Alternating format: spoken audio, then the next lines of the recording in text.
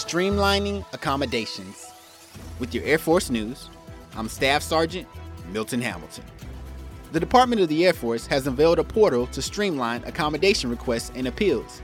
The portal serves as a one-stop shop for airmen, guardians, and civilians who need to request reasonable and religious accommodations or apply for an appeal.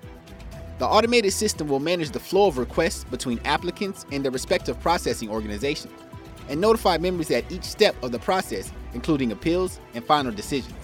The need for a single portal came to the forefront as the department's COVID-19 task force realized that accommodation processes were fragmented and difficult for requesters and approvers to navigate. Jan Baltrusidis, the task force chief, says the service has seen an exponential increase in religious accommodation requests, and the portal offers an automated solution. That's today's Air Force News.